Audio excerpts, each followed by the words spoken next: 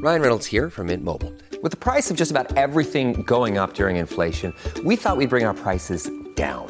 So to help us, we brought in a reverse auctioneer, which is apparently a thing.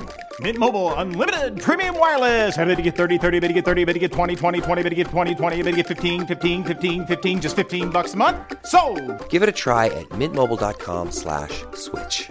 $45 up front for 3 months plus taxes and fees. Promo rate for new customers for limited time. Unlimited more than 40 gigabytes per month. Slows full terms at mintmobile.com. Delicious meets nutritious in the snack that packs a real protein punch. Wonderful Pistachios. Each 1 ounce serving of Wonderful Pistachios has 6 grams of protein, giving you over 10% of your daily value and making Wonderful Pistachios one of the highest protein nuts. But perhaps more than that, I love all of the flavors they have. Their sea salt and vinegar ones are my favorite when I'm craving that flavor but want to keep it healthy. But that's just the tip of the iceberg. Wonderful Pistachios come in a variety of flavors, like chili roasted, honey roasted, smoky barbecue, and jalapeno lime, perfect for enjoying with family and friends or taking them with you on the go. Whether you're a pistachio purist who loves cracking open every nut, or you prefer the convenience of no-shells pistachios, Wonderful Pistachios has got you covered. Grab Wonderful Pistachios and elevate your snacking game today. So fill up with a healthy snack when hunger strikes. Visit wonderfulpistachios.com to learn more. That's wonderfulpistachios.com. This is Optimal Health Daily, episode 182. The Biggest Reasons You Haven't Changed Your Habits by Leo Babauta of zenhabits.net. And I'm your host and narrator, Dr. Neil. Happy Tuesday. Welcome back to Optimal Health Daily, where I read some of the best health and fitness blogs to you, sometimes with a little bit of commentary at the end. And don't forget, I answer your questions every Friday, so you can send one in at oldpodcast.com. If you do, the bonus is you'll be entered into small special raffles to win books from us. And the next raffle, if you can believe it, is in just 4 days. So make sure you send in a question before then. Now, for those of you that are longtime listeners, Leo Babauta's name probably sounds really familiar. I read a lot of his posts here on my show. But this past weekend, I was able to finally put a face with a name. I happened to watch the documentary, The Minimalists, who happen to be good friends of our show. And sure enough, Leo Babauta was featured there. He was interviewed as part of the documentary. Now, if you haven't seen The Minimalists documentary on Netflix, I highly encourage you to do so. It's really, really interesting. And again, The Minimalists are friends of all of our podcasts. And so it'd be nice to show them a little love too. And in fact, many of the books our raffle winners win each month from us were donated by The Minimalists. All right, let's get right to Leo's post as we optimize your life. The Biggest Reasons You Haven't Changed Your Habits by Leo Babauta of zenhabits.net. Like a chump, I struggled for years to change my habits. I started an exercise program or diet with unrestrained optimism probably a dozen times. I threw away all my cigarettes and tried quitting smoking about 7 times. I tried waking up early, reading more, writing daily, getting out of debt, watching less TV, and failed at all of those. It feels horrible when you can't stick to habits, and I constantly felt bad about myself. What I didn't realize back then, until I started successfully changing my habits in late 2005, is that it wasn't a matter of me not having enough discipline. It was a matter of doing habit change all wrong. I was making some big mistakes when it came to habit change, and once I fixed those mistakes, I got immensely better at sticking to changes. If you're struggling with habit change, here are some of the mistakes I used to make in hopes that it will help you too. 1. Not changing your habit environment. We often rely completely on willpower to stick to habit change, but in practice, that rarely works. Much better is changing the environment around you. Make it easy to do your habit by putting your running shoes next to your bed and sleeping in your running clothes, for example, or having lots of healthy food around you, or writing out small steps you can take in your spare time to reduce debt. Make it hard to do the things you don't want to do by getting rid of all the junk food in your house, or setting up accountability with friends with a big consequence for missing exercise or eating fast food, or put your TV in the closet, or unplug your router and give it to someone to hold for a couple of hours. Be smart and figure out how to change your environment so your habit succeeds, and if it fails, change your environment some more. 2. You expect comfort. Habit change is by its nature uncomfortable, but most of us want to do the same things we've always done and never be uncomfortable. It's why most people don't exercise, because they dislike the discomfort. If you allow yourself to be open to discomfort, at least a little at a time, you'll be less likely to quit. Don't like running? Just do a little of it and be willing to push through a little discomfort. What you learn is that there's nothing wrong with being uncomfortable, and this becomes a superpower for changing any habit. 3. You don't start small. Most people are optimistic and try to make too big a change. There's so many reasons to start small with a habit change that I can't even list them all, but let's take some of the most important. If you start small, the discomfort of change isn't overwhelming. If you start small, you overcome the problem of inertia and not getting started. You also overcome the problem of burning through all of your enthusiasm or using up your willpower reserves. You make it impossible to say no, impossible to fail, if you start small. Some examples. Meditate for 2 minutes. Just get out the door and run for a minute. Eat 1 vegetable a day. Or smoke 1 time less per day. 4. You have unrealistic fantasies about the habit.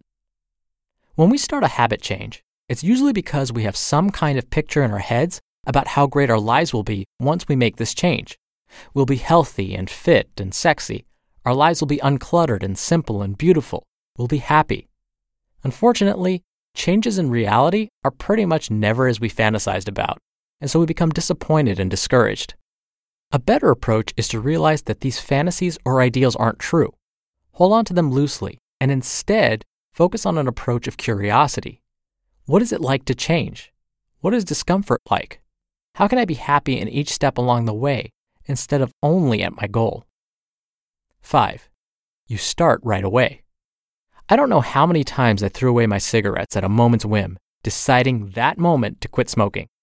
What I realized is that starting immediately is a bad idea, because it meant I was taking the change too lightly. The habit change was as small a commitment as taking out the trash, and as easily put off.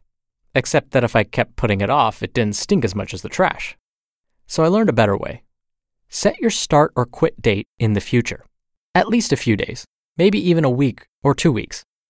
My quit date for smoking was November 18th, 2005, and I marked it on my calendar, and it became important. I wrote out a plan, had replacement habits for triggers like stress and being around other smokers, set up accountability, and I read about it. The habit change then took on importance, and so I was much less likely to just drop it. 6. You don't have accountability. One of the best ways to change your habit environment is to set up accountability. Create a challenge and tell people about it. Set a consequence for failure. I've asked a friend to throw a pie in my face if I didn't stick to a change, for example. Join an accountability group. Report daily. Ask them to not let you fail and slip away. The accountability will help keep you on track when all the other things fail. If you can fix these habit mistakes, and they're fairly simple to fix, you'll be increasing your odds of success 12-fold at least. These fixes changed my life, and I hope they change yours too. You just listened to the post titled, "The Biggest Reasons You Haven't Changed Your Habits" by Leo Babauta of ZenHabits.net. When you're hiring, it feels amazing to finally close out a job search. But what if you could get rid of the search and just match? You can with Indeed. Indeed is your matching and hiring platform with over 350 million global monthly visitors and a matching engine that helps you find quality candidates fast. Ditch the busy work. Use Indeed for scheduling, screening, and messaging. 93% of employers agree Indeed delivers the highest quality matches compared to other job sites. One of the things I love about Indeed is that it filters out incompatible applicants. So when you're hiring, the process is much faster, and you only have to consider applicants that are already likely to be a great fit. And listeners of this show will get a $75 sponsored job credit to get your jobs more visibility at Indeed.com/health. Just go to Indeed.com/health right now and support our show by saying you heard about Indeed on this podcast. Indeed.com/health. Terms and conditions apply. Need to hire? You need Indeed. I really like all of Leo's suggestions. In the past, you've heard me say how important it is to change your environment. Little changes in your home environment, for example, can make a huge difference when it comes to, let's just say, your snacking behavior. And again, for those of you that listened to Brian Copeland's podcast where I was a guest last week, you heard me talk about this. And I love Leo mentioned starting small. And I really like that he mentioned how if you start small, it's not as uncomfortable. The one thing I would add here is the idea of anchoring your new habit or your new behavior. Here's what I mean. Let's use Leo's example of the goal to meditate for 2 minutes a day. I love that. 2 minutes doesn't sound like a whole lot. You might think, what's the point? But if you start small, it won't seem as bad. You'll be like, I can meditate for 2 minutes. I have enough time for that. And then what ends up happening is maybe you meditate for 5 minutes instead of just the 2 minutes. Or maybe 7 minutes or 10 minutes. That's really the key here, but I digress. Let me get back to this idea of anchoring your behavior. So, if we want to meditate for 2 minutes a day, here's what you can do. Let's say your normal morning routine looks something like this. Your alarm clock goes off, you sit up in bed, turn, put your feet on the floor, walk to the sink, and wash your face. Let's say that's what you do pretty much every morning. That's your normal habit. If you want to incorporate 2 minutes of meditation, and maybe you want to incorporate it first thing in the morning to start your day off right, here's how you do it.